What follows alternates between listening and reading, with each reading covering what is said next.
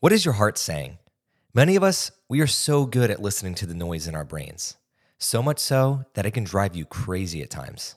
I know what this feels like, to have a lot of noise going on in between my ears.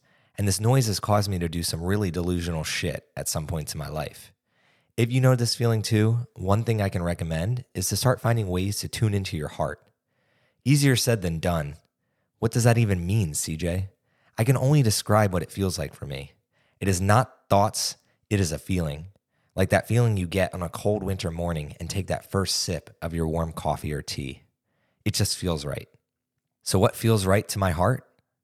I love adventure, I love nature, I love extreme sports, and I love building communities of people that love the things I just stated. And anytime I feel like there's a lot of noise in my brain, I know exactly what to start doing. Lean more into the adventure that my heart yearns for. But this isn't about me. This is about you. You on the other end of this message. What is your heart saying? Heck, when is the last time you gave your heart permission to speak? If it has been a while, consider this an opportunity for you to tune in and listen up to what your heart wants for you. I guarantee you it will bring you more life to your life.